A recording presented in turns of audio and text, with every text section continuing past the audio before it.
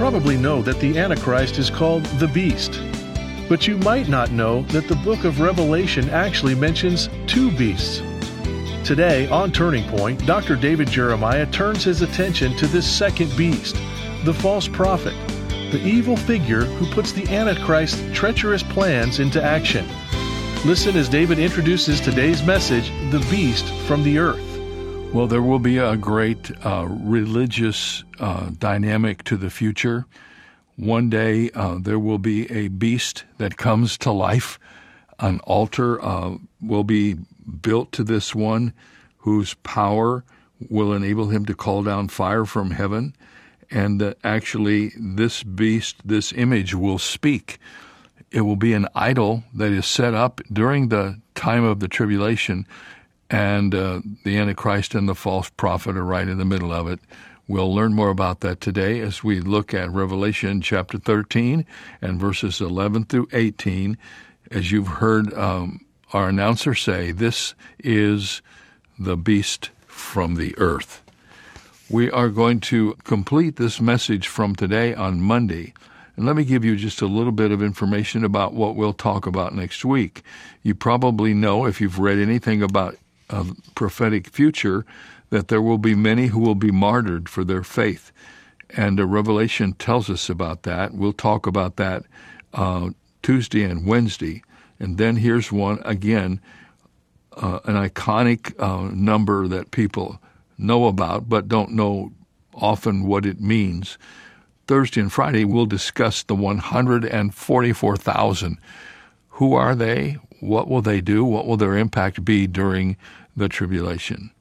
But for today, we're going to finish up this week with part 1 of The Beast from the Earth. And without any further ado, let's get started from Revelation chapter 13 and verses 11 through 18. The TV cameras were trained on the trim, middle-aged man who sat ready on the interview set. The director's fingers signaled the last 5 seconds of the countdown, and the program host began. Welcome, ladies and gentlemen, to America's #1 Sunday morning news show. I'm your host, Timothy Martin, and today I'm honored to have as my guest a man who is undoubtedly the most talked about religious leader in the world today. Would you please welcome Archbishop Damon Detherow, recently appointed head of the United Council of World Religions. Martin stood as Detherow entered. He shook hands with the host and beamed at the crowd until the applause subsided. Archbishop Detherow, Martin said, I'm sure everyone in our network audience knows all about what you've accomplished in your illustrious career. You were originally the pastor of an evangelical megachurch. You gained a wide following through your mesmerizing oratory, your religious insights, and your uncommon desire to unify people of all faiths. And then, after 20 years, you left your pastorate at the peak of your success. Can you tell us why? Well, I left my congregation because it became clear that God was calling me to a much broader ministry, one that reaches out to people of other faiths as well. By other faiths, I presume you mean other Christian denominations, Martin said, like Baptists, Presbyterians, Methodists, maybe Catholics.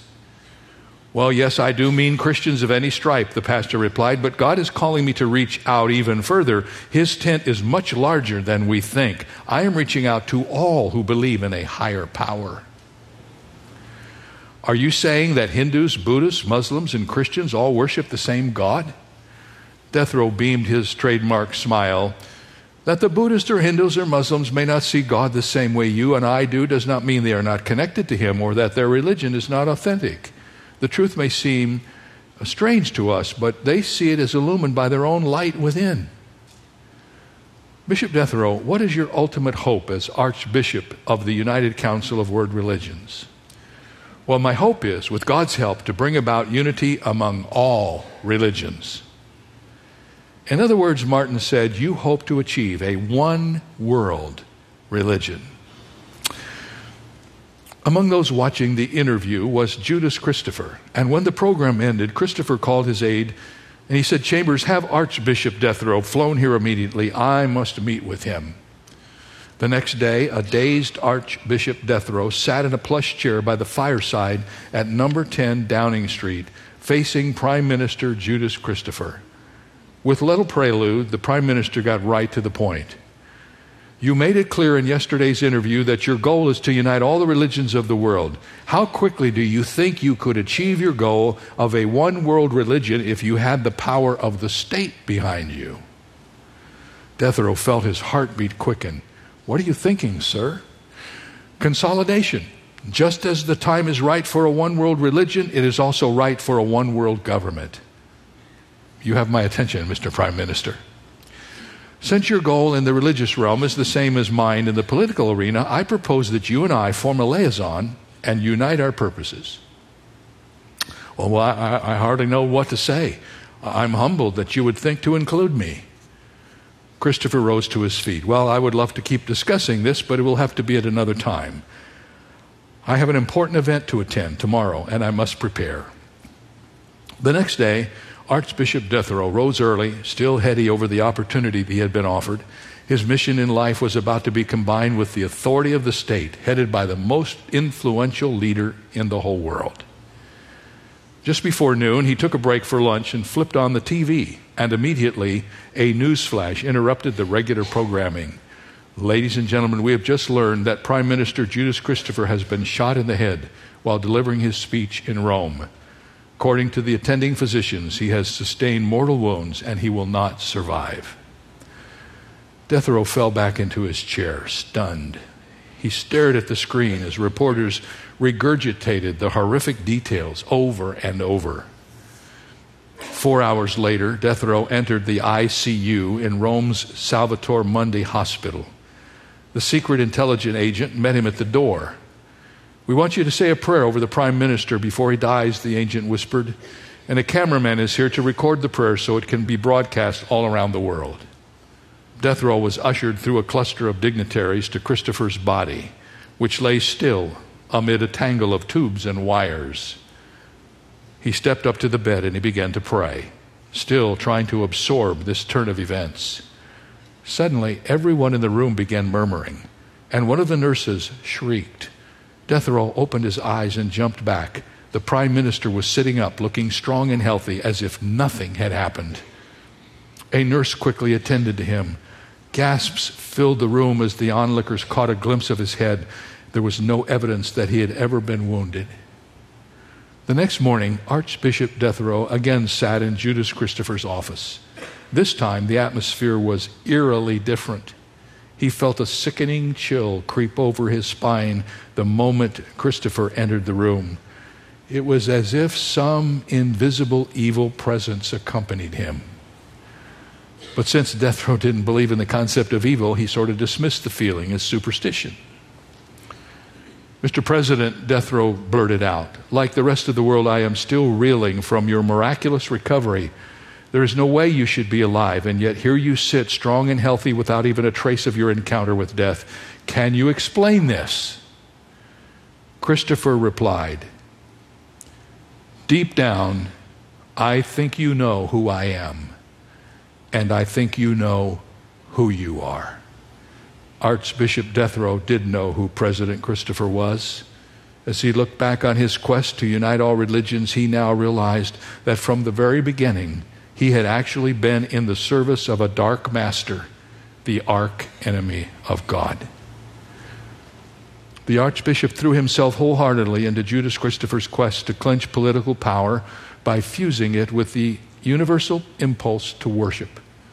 And he knew just what he needed to do.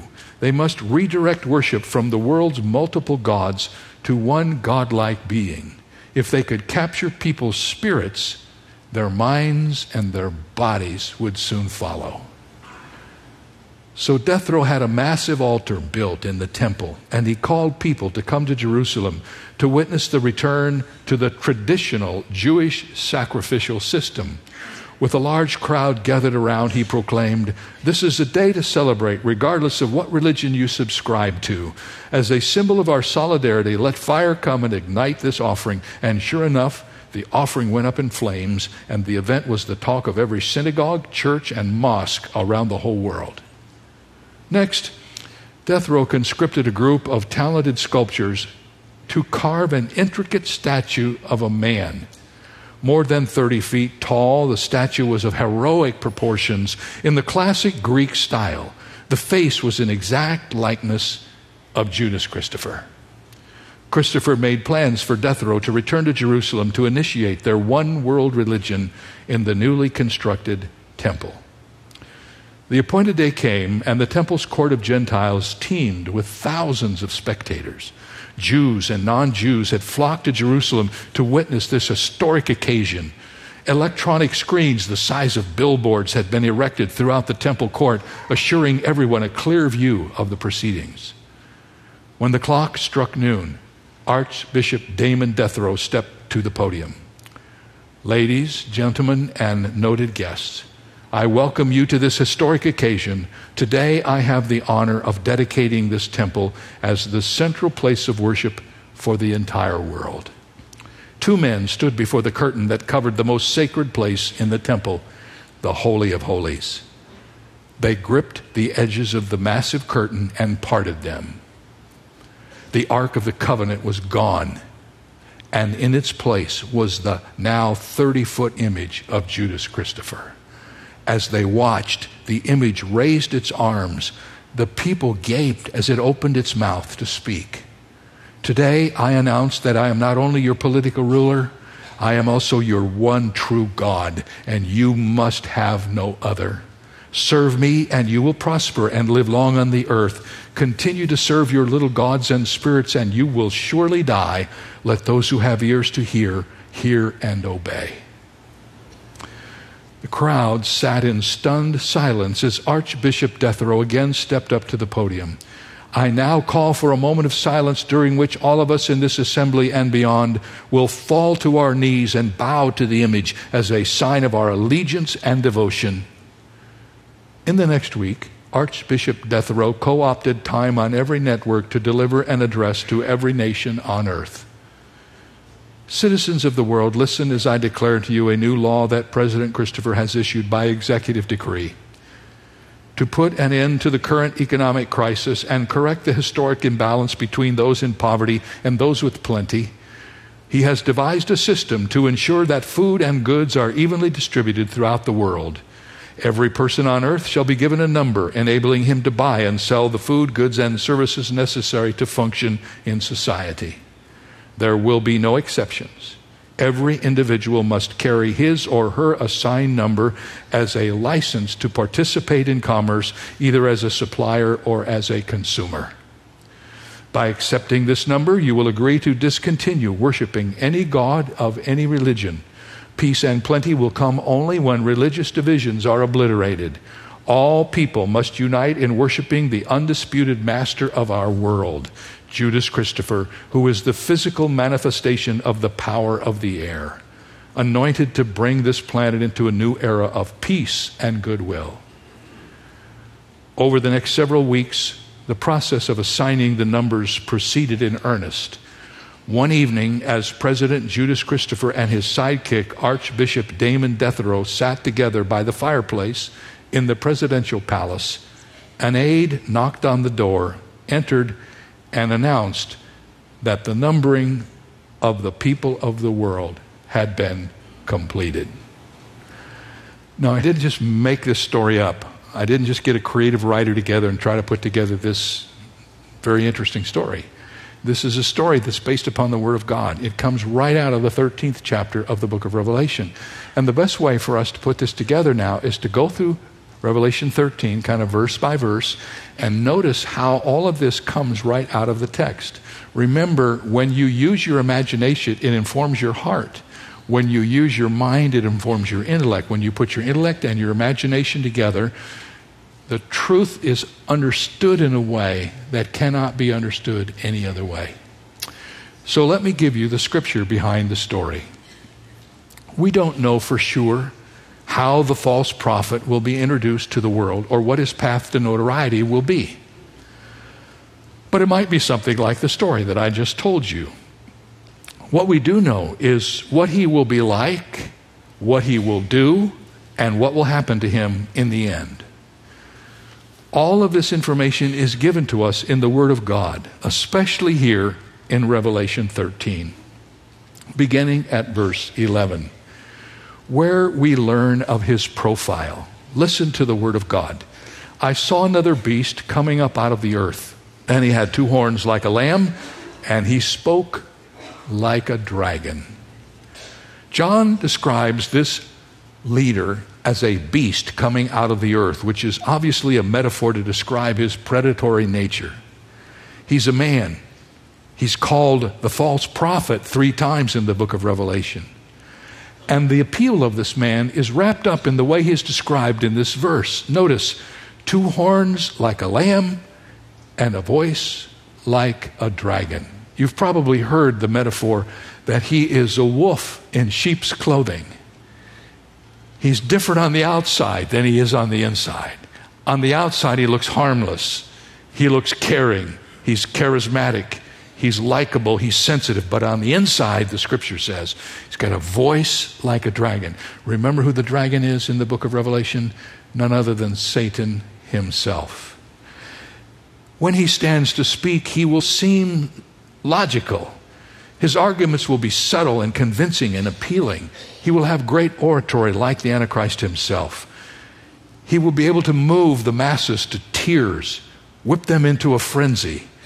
His deadly appeal will lie in the fact that what he says will sound so right, so sensible, so exactly what unregenerate man wants to hear, like much of what goes on in the pulpits of our churches even today. It is important to understand why Satan has recruited these 2 evil men. The 3 of them together form the unholy trinity. Just as God is a trinity, so Satan is a trinity. Satan counterfeits God the Father. The Antichrist counterfeits God the Son. The false prophet counterfeits God the Holy Spirit. So the beast from the earth, or the false prophet, is the 3rd person in the unholy trinity.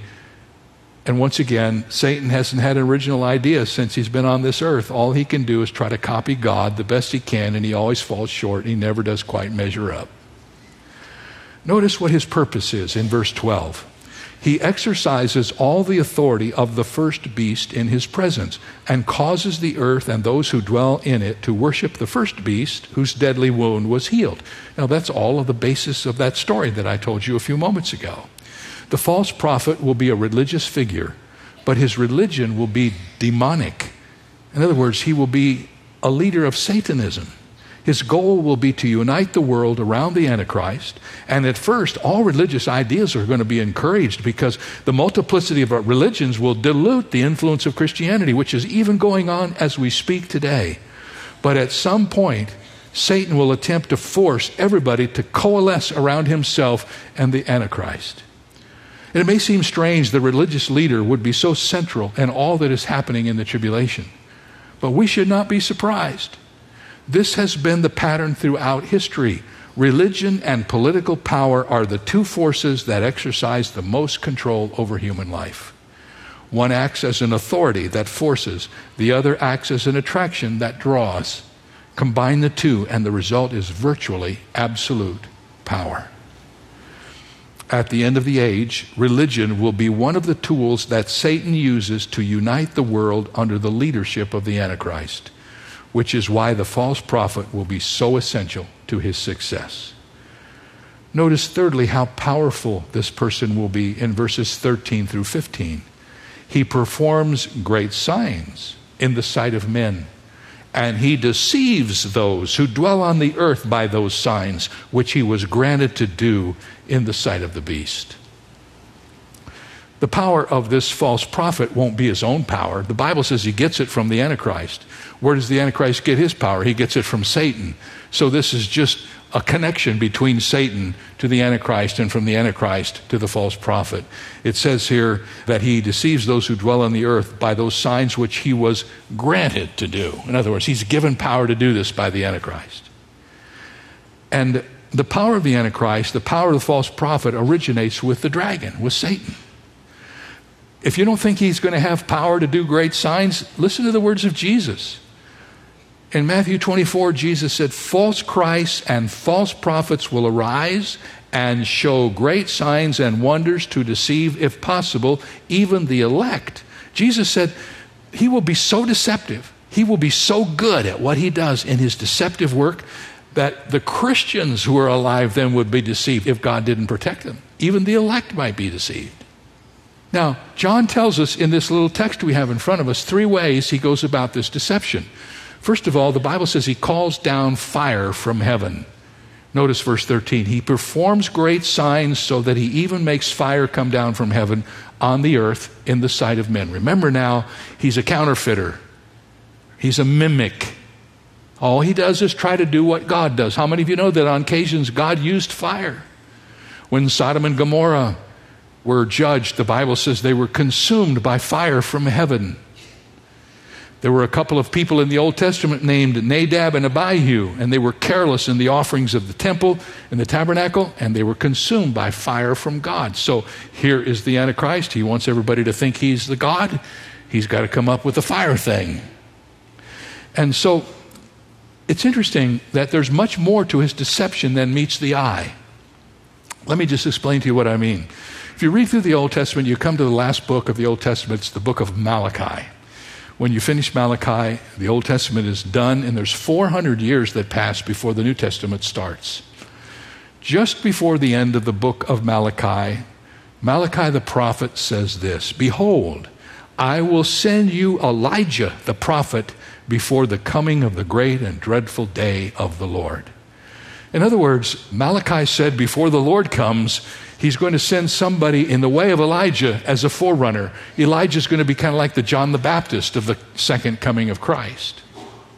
Now, listen to me carefully. Hundreds of years before Malachi wrote his prophecy, Elijah called down fire from heaven on Mount Carmel. He did it in front of the 450 prophets of Baal, and that fire consumed the water-soaked sacrifice as a testimony to the power of Elijah's God. You remember that story? Listen carefully. Elijah is the only Old Testament prophet to call down fire from heaven. The only one. And God said he was going to send another Elijah before the coming of the Messiah. So the false prophet will try to convince everybody that he is Elijah, because he calls down fire, as Malachi said the coming of Elijah would be. It is a deceitful attempt to give an air of legitimacy to his presence. And men and women, I got to tell you, as I study this book over and over again for all these years, one of the things that just overwhelms me is the incredible illustration and power of deceit. And I'm reminded that even in our culture today, that's the one thing that we are most vulnerable to. How easy it is for us to be deceived. And you know, it's almost more than I can do to keep quiet about the deceit that goes on in our culture every day, especially in our government. And people listen to this, they know in their heart that it's not true, but they allow themselves to be corralled into the deceit, and then it destroys their life. If that's true today, I can't imagine what it will be like when there are two Satan-inspired individuals doing their demonic magic on this earth, and people are being drawn after them in droves. We're going to have more about the beast from the earth and the false prophet on Monday, but let me take just a moment now on this Friday edition of Turning Point and encourage you to go to church. Over the years, I can't imagine how many times I've said this, that we are not a church. We are not here to replace your church. We are here to encourage you from Sunday to Sunday, but not to take the place of the church on Sunday. So if you have been delinquent in going to church, maybe you kind of got out of the habit during COVID, I want to urge you to get back to church. More than ever before, your presence is needed in the house of God. And I pray that you will take that seriously from somebody who cares about you and wants the best for you. You need to go to church. It won't be a perfect church, and if it is, you will mess that all up, as would I. But it's a place where you're going to find hope and help, encouragement, and where you will be useful to God in providing those things for those around you. So have a great weekend. Go to church. For more information on Dr. Jeremiah's series, Signs, 31 Undeniable Prophecies of the Apocalypse, visit our website where you'll also find 2 free ways to help you stay connected: our monthly magazine, Turning Points, and our daily email devotional. Sign up today at davidjeremiah.ca/radio. That's davidjeremiah.ca/radio. Or call us at 800-946-4300. Ask for your copy of Bible Prophecy by the Numbers, David's new resource that relates the numbers in Scripture to God's prophetic plan. It's yours for a gift of any amount. You can also purchase the Jeremiah Study Bible in the English Standard, New International, and New King James versions, with notes and articles from Dr. Jeremiah's decades of study. Get the details when you visit our website, davidjeremiah.ca/radio. This is David Michael Jeremiah. Join us Monday as we continue the series Signs, right here on Turning Point with Dr. David Jeremiah.